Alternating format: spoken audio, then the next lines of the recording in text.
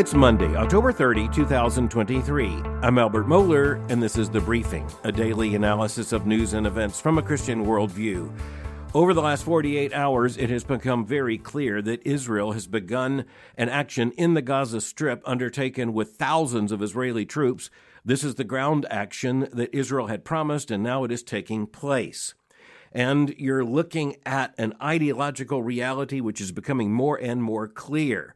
You're looking at, frankly, the genocidal, homicidal worldview of Hamas, which right now is threatening not only the many people who've been massacred in Israel, and we really are talking about an anti-Jewish genocide, but is also endangering the people in Gaza, the Palestinians for whom Hamas claims to be speaking and acting. And even yesterday, the New York Times, not a conservative newsletter, the New York Times was reporting that Hamas is sitting on many of the supplies that have been sent in to help the Palestinian people. Just another sign that Hamas does not really care about the Palestinians. Hamas cares about its Islamist agenda, and it just shows its terrorist stripes over and over and over again. Its commitment is not to the protection of the Palestinian people. Instead, by using them as human shields, not to mention the hostages it took from within Israel, using Palestinians basically as captives, as human shields, you really see how the aims of a terrorist organization like Hamas mean inevitably that human life and human dignity are just basically done away with. And we're going to be watching international headlines get hotter and hotter, because even as Israel's moving on the ground, and Israel, like every nation involved in military action, will make mistakes. But in this case, we just need to keep reminding ourselves over and over again that the vast majority of the people there, the Palestinians in Gaza who are endangered because of the action undertaken by Hamas. Action number one, its horrifying, murderous attack upon Israel. The worst attack upon Jews since the Second World War. And you're also looking at what basically comes down to threatening the lives of Palestinians as Hamas is using them as human shields, and as we've seen, using them also as pawns in its ideological game. But as we're thinking about this ideological cleavage, the worldview issues, we have to understand that these are hitting a lot closer to home than many might imagine. So over the course of the next several days, we're going to be looking at how this is playing out not only on elite U.S. college campuses. That's where so much of this surprised many Americans when so many students were supporting not only the Palestinian cause, but supporting Hamas. And as you look also at some figures in the United States House of Representatives who, frankly, are taking similar, if not identical, actions. And you're also seeing corporate America responding in some very interesting ways. And you're seeing corporations furthermore in Europe and elsewhere responding in some very interesting ways. And you're looking at a battle of ideas that will come down to some impact in the 2024 presidential election in the United States and also in congressional elections. And, the very interesting thing here is that the politician who might be most endangered because of his stand on Israel, that politician might be the president of the United States, Joe Biden, a rather liberal Democrat, having given basically his agenda over to the left wing of the Democratic Party on the issue of Israel. He is now angering that left wing, and in particular, the younger demographic of that left wing. And so you have a headline such as the one that ran over the weekend in the New York Times, Democrats splinter over Israel with many on young, diverse left raging at Biden. A duo of reporters for the New York Times point to the political issue. Quote, perhaps most concerning for Mr. Biden is that in the halls of Congress, the most critical Democratic voices are Black and Hispanic Democrats who helped fuel his 2020 victory.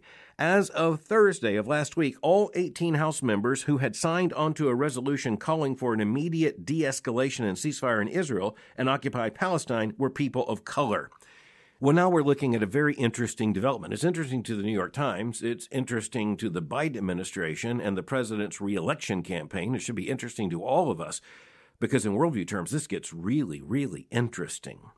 So you ask the question, why, when it comes down to this attack upon Israel and Israel's act now seeking to eradicate the threat of Hamas, why is it that all of the Democratic members of Congress who signed on to this are identified here as people of color. How does that happen? How do you translate what's going on there in the Middle East, and in particular in Israel and in Gaza? How do you translate that into the House of Representatives in the United States? Well, you do so by understanding that the critical theory principle of what I prefer to call cultural Marxism, the principle of intersectionality, is very much at play here. The idea here is that the Palestinians are basically, most importantly, an oppressed people, and they define themselves as representatives of oppressed people. And so oppressed people hang together. That's basically it.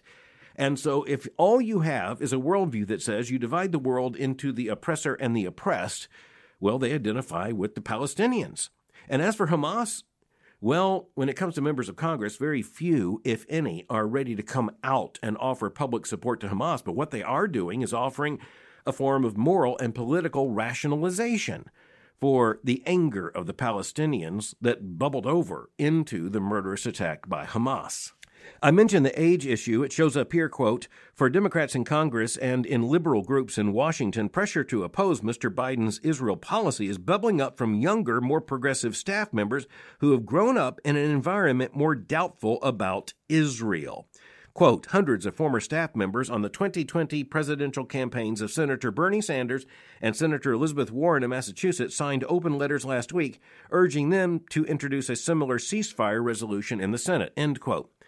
Well, let's look in worldview analysis at what here is, at the very least, a correlation. That is to say, they're lining up together. So here you have those who are supporting the Palestinian cause, and they're really criticizing support for Israel. And it turns out that they're identified in this article as the 2020 supporters, young supporters, highly educated young activist supporters of the Democratic Socialist Bernie Sanders of Vermont and the very liberal Democratic Senator Elizabeth Warren of Massachusetts. Anyone who's shocked by that, well, just profoundly shouldn't be. You're not watching what's going on. This is as predictable as the rotation of the earth around the sun. Okay, so in political terms, does this mean that some of those young Democrats just might vote Republican? No, it certainly doesn't mean that. The New York Times isn't fooled by that. Quote, "Many on the left, however, acknowledge that Mr. Biden remains preferable to a Republican alternative in 2024. End quote. So the article just makes clear that what these liberal activists are seeking to do is to put pressure on the Biden administration. The last thing they want to do is enable the election of a Republican administration. So that tells you something about where the politics is playing out right now. And it's playing out on American college campuses, it's playing out in the White House, it's playing out in American public discourse, even as, most importantly, most crucially, it's playing out right now in Israel and in Gaza.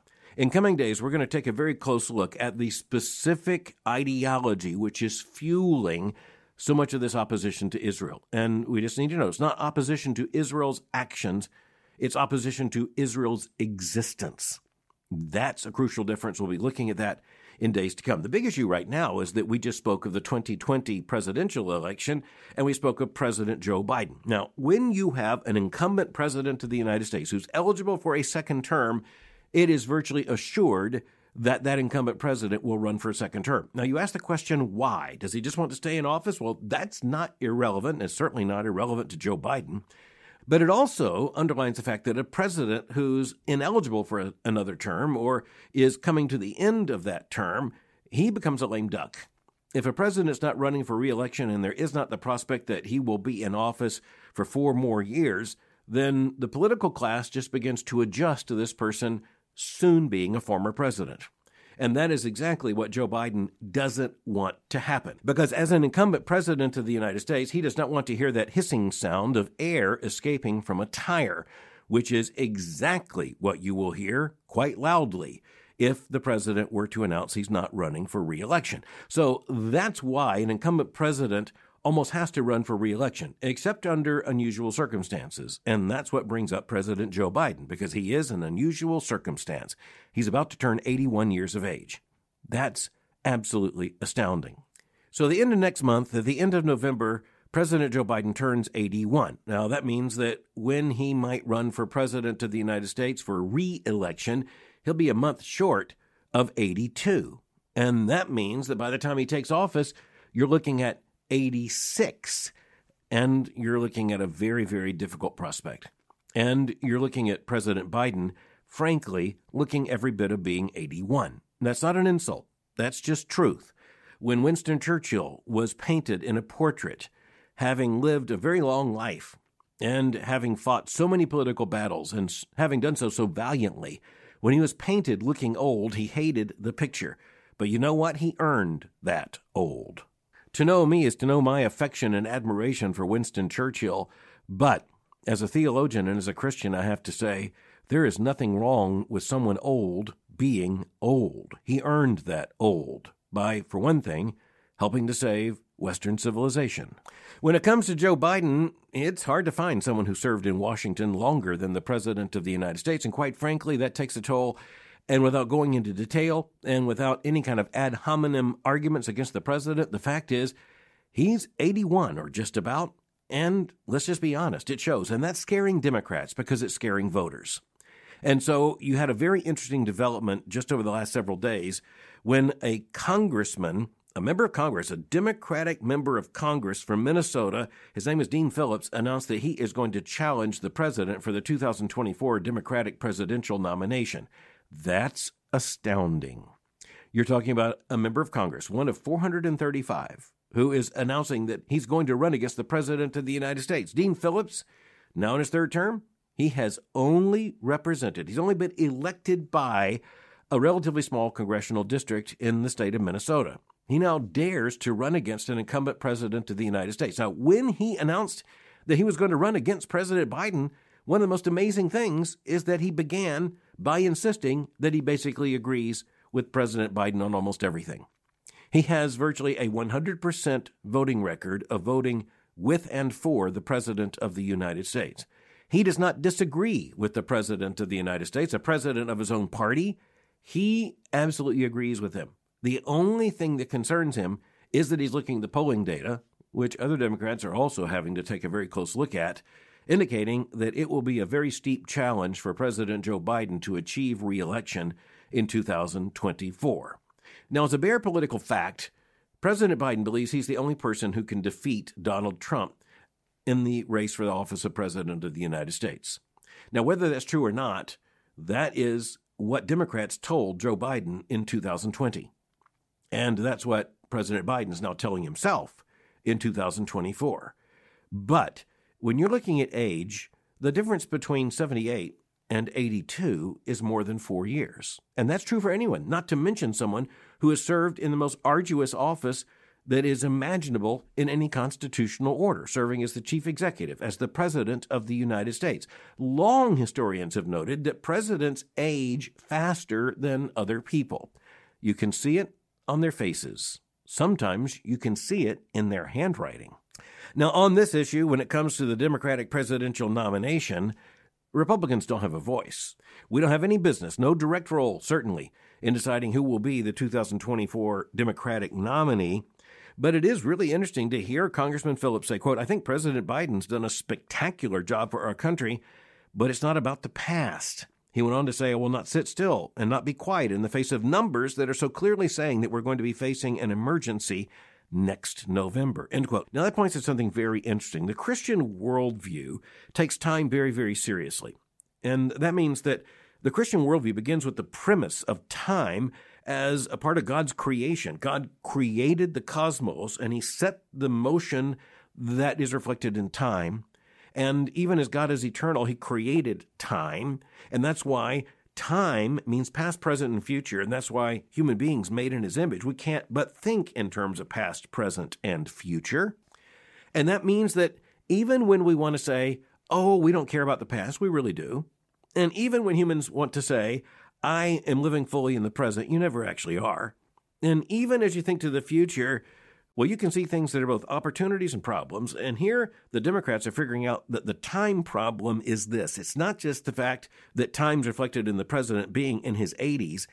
It's reflected in the fact that if something were to happen to the president of the United States before Election Day in 2024, most dangerously closer and closer to Election Day in 2024, it will be too late for the Democrats to do anything about it. Now, just looking at insurance tables, that's something that ought to be, say, non-political. Look at insurance tables. Sometimes they're referred to as actuarial tables or risk tables. Let's just say the risk of an 80-something person falling and being injured is a lot greater than a 70-year-old person, and that's much greater than a 60-year-old person. You just look at it. Once again, it's a matter of math. It's not a matter of politics. It's a matter of math. And when it comes to cognitive issues, comes to any number of other issues, well, the stakes just get higher as the numbers get higher. So what will it mean that Congressman Dean Phillips has announced his candidacy for the 2024 Democratic nomination? Well, probably it won't mean much. On the other hand, this might be a catalyst for someone who's much more formidable politically than this congressman to enter the Democratic race. And right now, almost like you see predators circling a herd, you see especially Democratic governors such as Gretchen Whitmer in Michigan, such as J.B. Pritzker in Illinois, and in particular such as Gavin Newsom in California, looking like candidates, except they don't exactly want to look like candidates, or at least not exactly yet.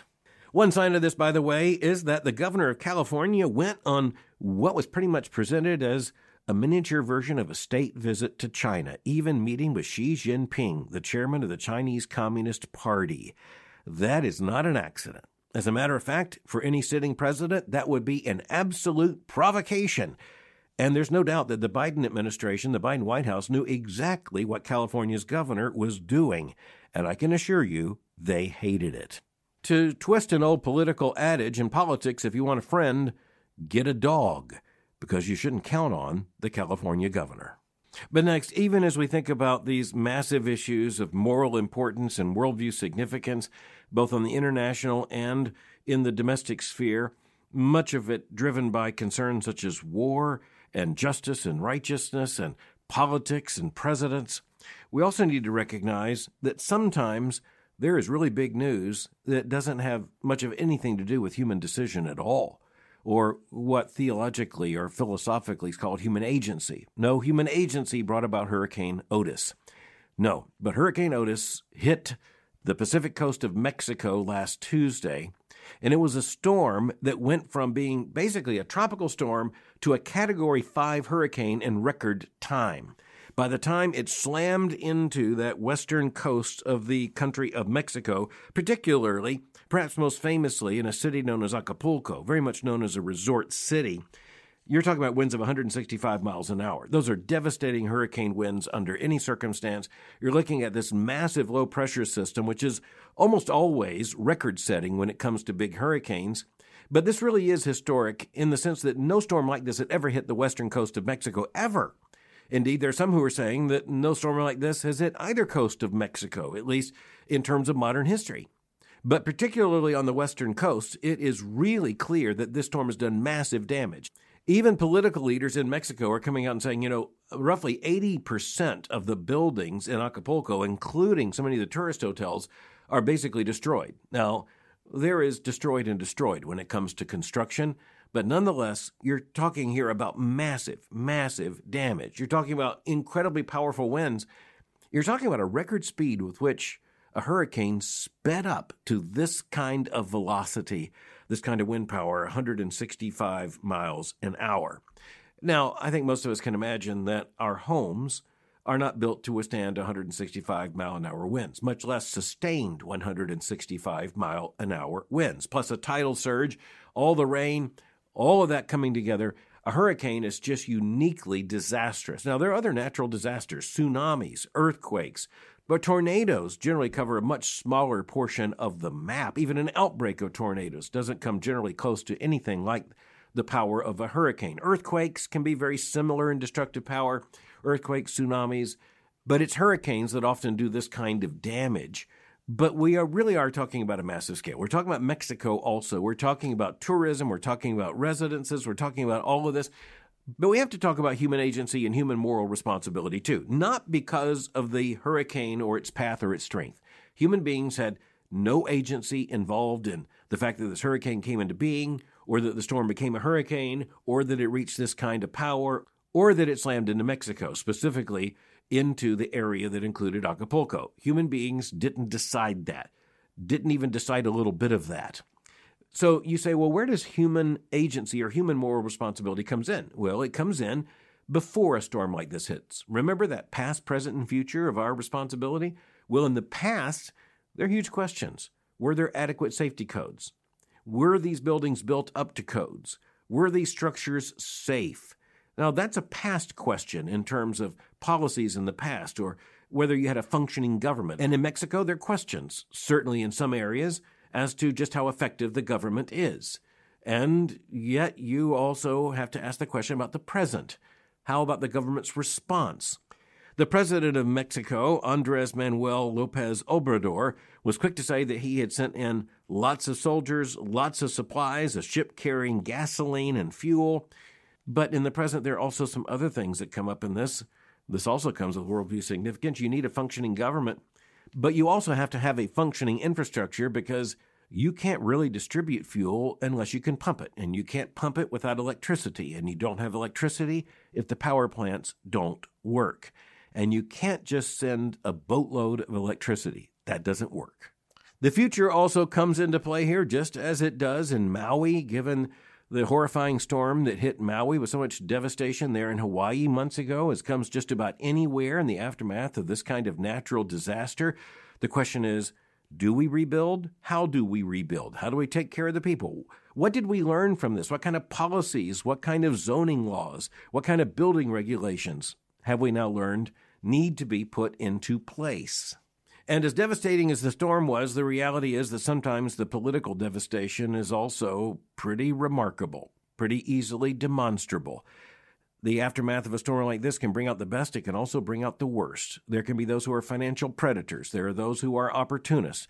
There are those who are looking, frankly, to gain economically by bringing further injury to some of the people who are there. Sometimes in the aftermath of a disaster like this, it's hard to tell who is really helping and who might be hurting.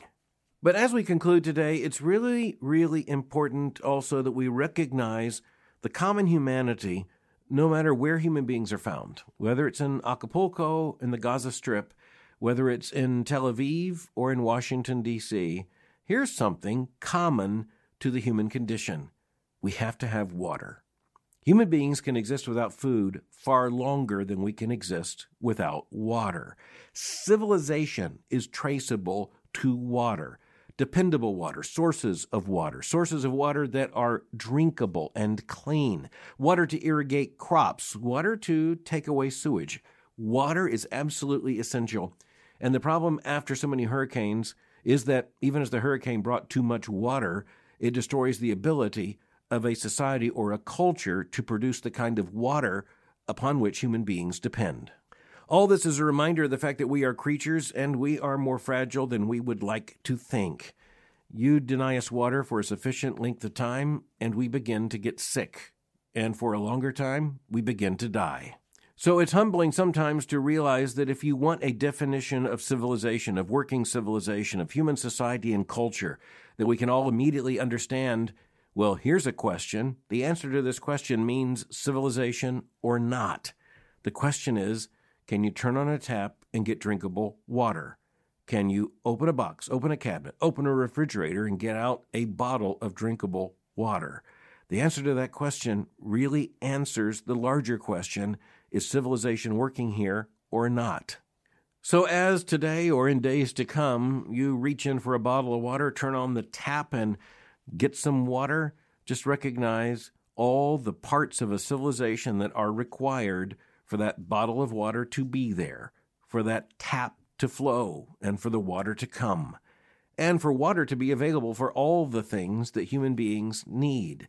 Because as human beings, we need water, but fundamentally as creatures, we are very, very needy. One of the ways that we are constantly reminded, indeed, that we are creatures is that we are very needy, and we know it.